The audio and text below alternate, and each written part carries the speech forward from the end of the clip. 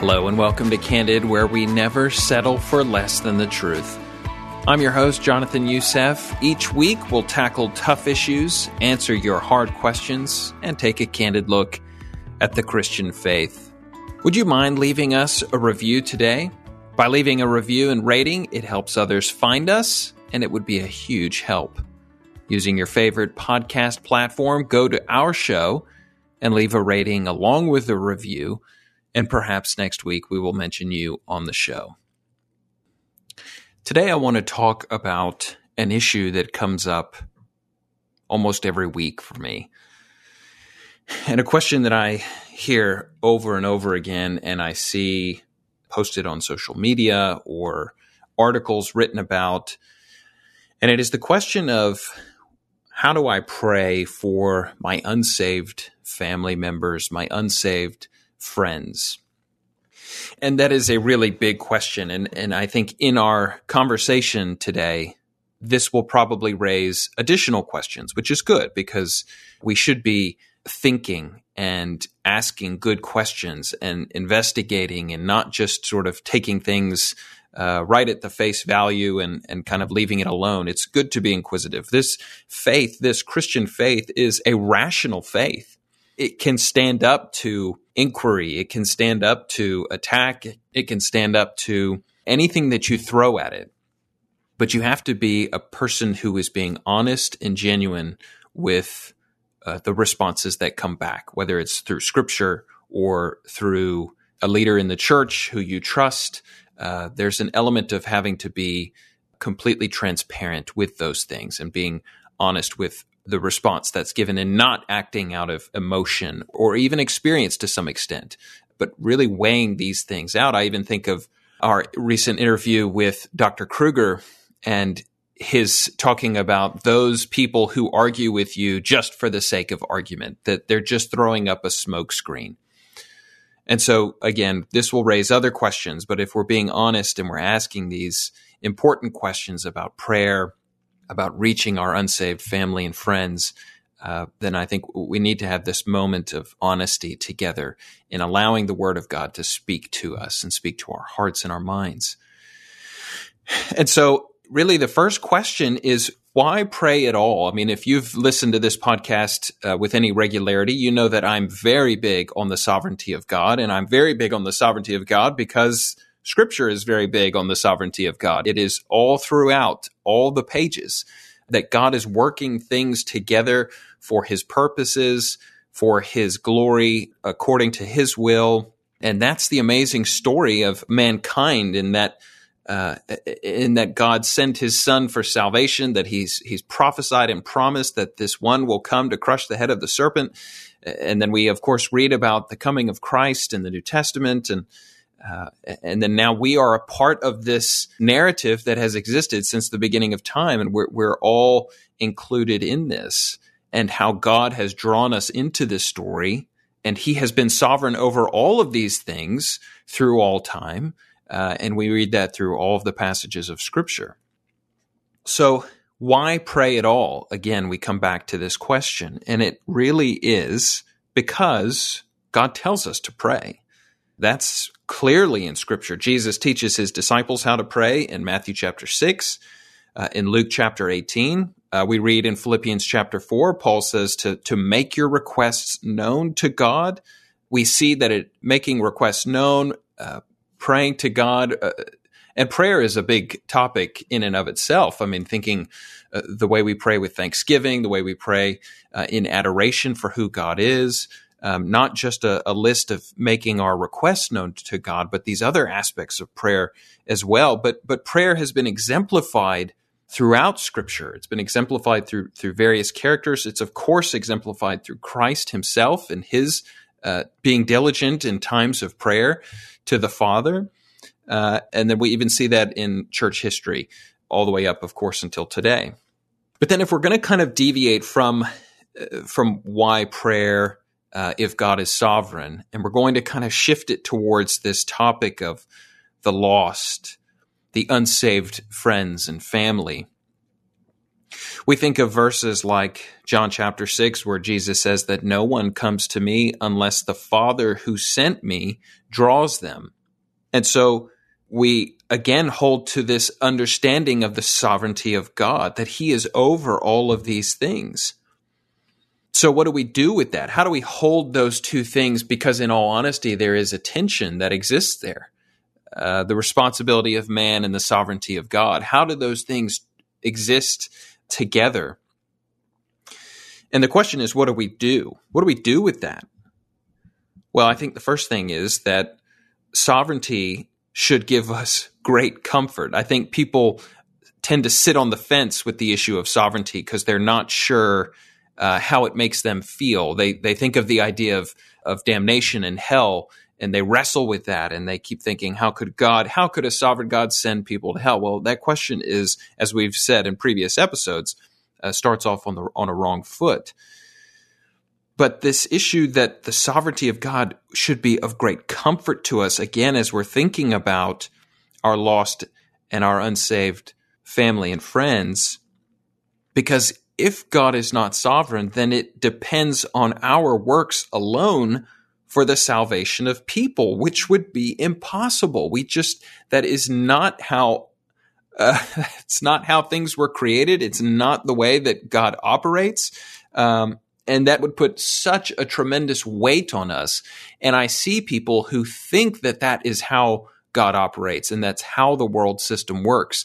And they carry this almost unbearable burden, and they almost flagellate themselves. They beat themselves up over this. And that's not how it should be. We must understand that God is a big God, that God is sovereign over these things, and we have to hand these things over to him because that's what he's desiring. He's desiring that we would die to self, that we would trust him, that we would understand and believe that he is good and that he is working things out according to his purposes, not according to our purposes or what we think is the right thing. And that's a really big step. That's a big step in faith, in trusting that God is good.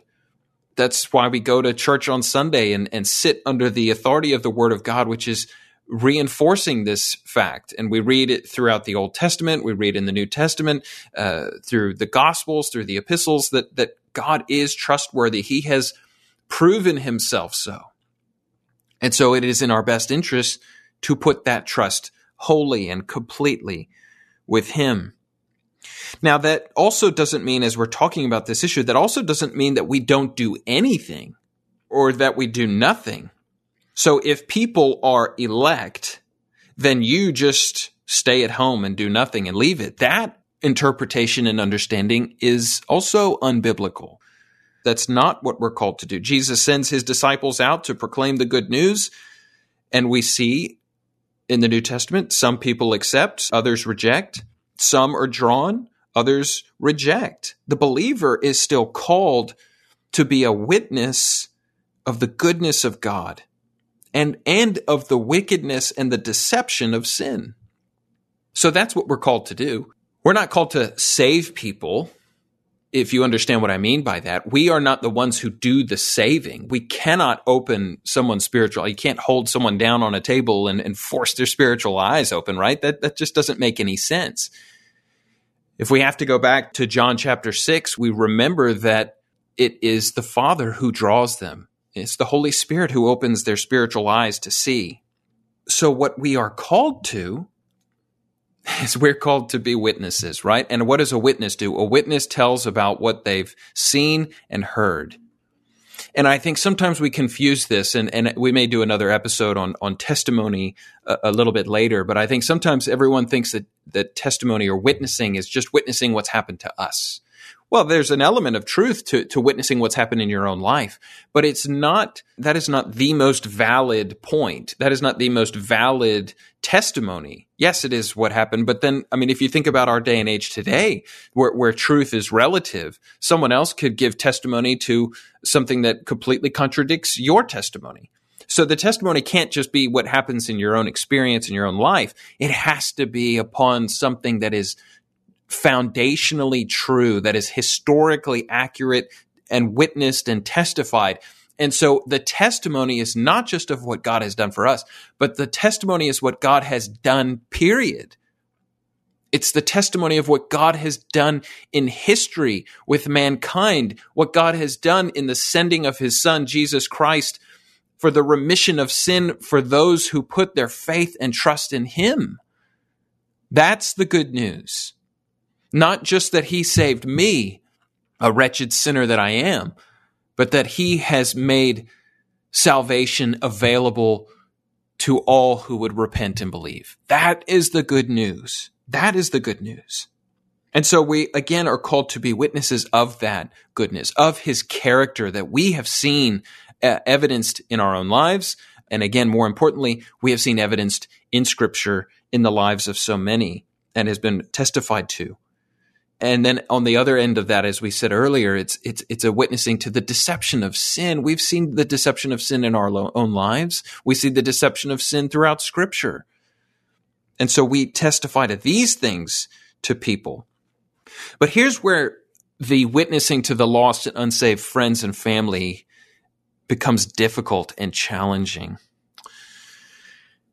I always think of Jesus' words where he says, a prophet is not accepted in his hometown. And I had a friend whose family member was lost, and I said, how much do you try and witness to this person, your brother, I think it was. And he responded to me, a prophet is not accepted in his hometown. And I never thought of it within that context, but I think it's right in that sometimes family has a lens and a prism through which they look at a family member. And as much as would be our heart's desire that they would come to faith through our testimony, again, not of our personal testimony, but our words of life about the truth of the gospel and who Christ is, as much as we want to be the acting agents on that, we sometimes need to take a back seat and understand that God, in a lot of cases, will not be using us. The way he will use you is by you seeking to live a God-honoring, Christ-honoring life. And so all you can do is day by day display that, bear witness to that, because family members are watching that and they're looking for hypocrisy and they're looking for. Now, it's also important to understand that we are fallen creatures, and you could make that known to them that you're not going to live it perfectly, but you are striving. You have been redeemed by the blood of Christ. You've died with him in his death. You've been resurrected with him in his new life, and you're bearing fruit. And they will witness those things, though they may not be the things that ultimately bring them to the point where their heart is converted, but it may do a good softening work. And so what I tell people is, here's what you should be praying for the lost family member or friend, is that you would be God-honoring, as we just talked about, that you would be a help and not a stumbling block, because I think sometimes we get impatient with family. We can say things to family that we wouldn't say to the stranger on the street, and we can do some unhelpful things. Now, obviously, God can overrule those unhelpful things and still use them for his glory and his purposes. But I think if we are thinking people, and God has given us the ability to reason and think helpfully, then we are intentionally trying not to be a stumbling block and not become impatient and angry, but to be gracious to them and testify to these things. But then the next thing is that we would also be praying that another believer would come alongside and witness to that friend or family member. And that is what my friend told me he was praying, that someone else would come and bear witness to what has been true in your life and other family members' lives who are believers in Christ. God can sometimes use that one person that maybe you wouldn't expect, or someone you don't know, and they come alongside and the Spirit has opened their eyes, and that person's words are received and are a blessing to them. Because what is the goal at the end of the day? I mean, is the goal that you would get the honor and the praise for having helped your sibling, friend, family member, whatever it is, come to the knowledge of salvation? Or is it just that person would be able to say, rejoice that they have come to know the truth and that they now understand salvation through Christ alone, by faith alone, and they're going to have eternity with you. I mean, that's the great joy. That's the thing that we're looking for. Who cares who it is that tells them? I mean, it could even be, it could be someone on the opposite end of the spectrum. It could be them witnessing someone who is exhibiting hatred and violence, and that speaks testimony volumes to them. But again, it comes back to the simple point: it is God who does the saving. Paul writes in Corinthians, one plants, another waters, but God is the one who gives the growth. Now, that's in relation to the growth in the life of the believer. But that's still the same point, is that God is the one who gets the glory. And so we need to ask ourselves, is that what our desire is? Is our desire that God would be glorified and that our friends and family would come to the knowledge of salvation through Christ? I think that's what we have to wrestle with. And I will tell you, I've heard so many stories of family members who have been praying and praying and praying for their unsaved child or parent or whatever it is. And it wasn't eventually from the witness of the family member, but it was someone from the outside who said something, who challenged them, whatever it may be. And that was the point that we kind of, if you're looking for a point where everything kind of came together, that was the point where it came together. And that was the person, and we rejoice and we say, how wonderful. Because we all want to have a part in that, right? Because we have been called to that. But at the same time, we need to be willing to say, if God chooses not to use me in that point that gets the attention, would he use me in the points that don't get attention, the ones where people don't look back and say, oh, it was you who did these things and you said these things. It's not about our praise or our glory.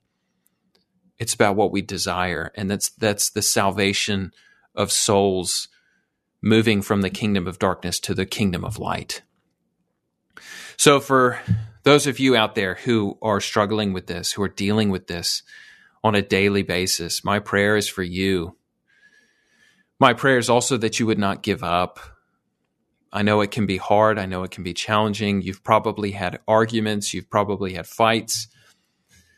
My prayer is that God would be gracious.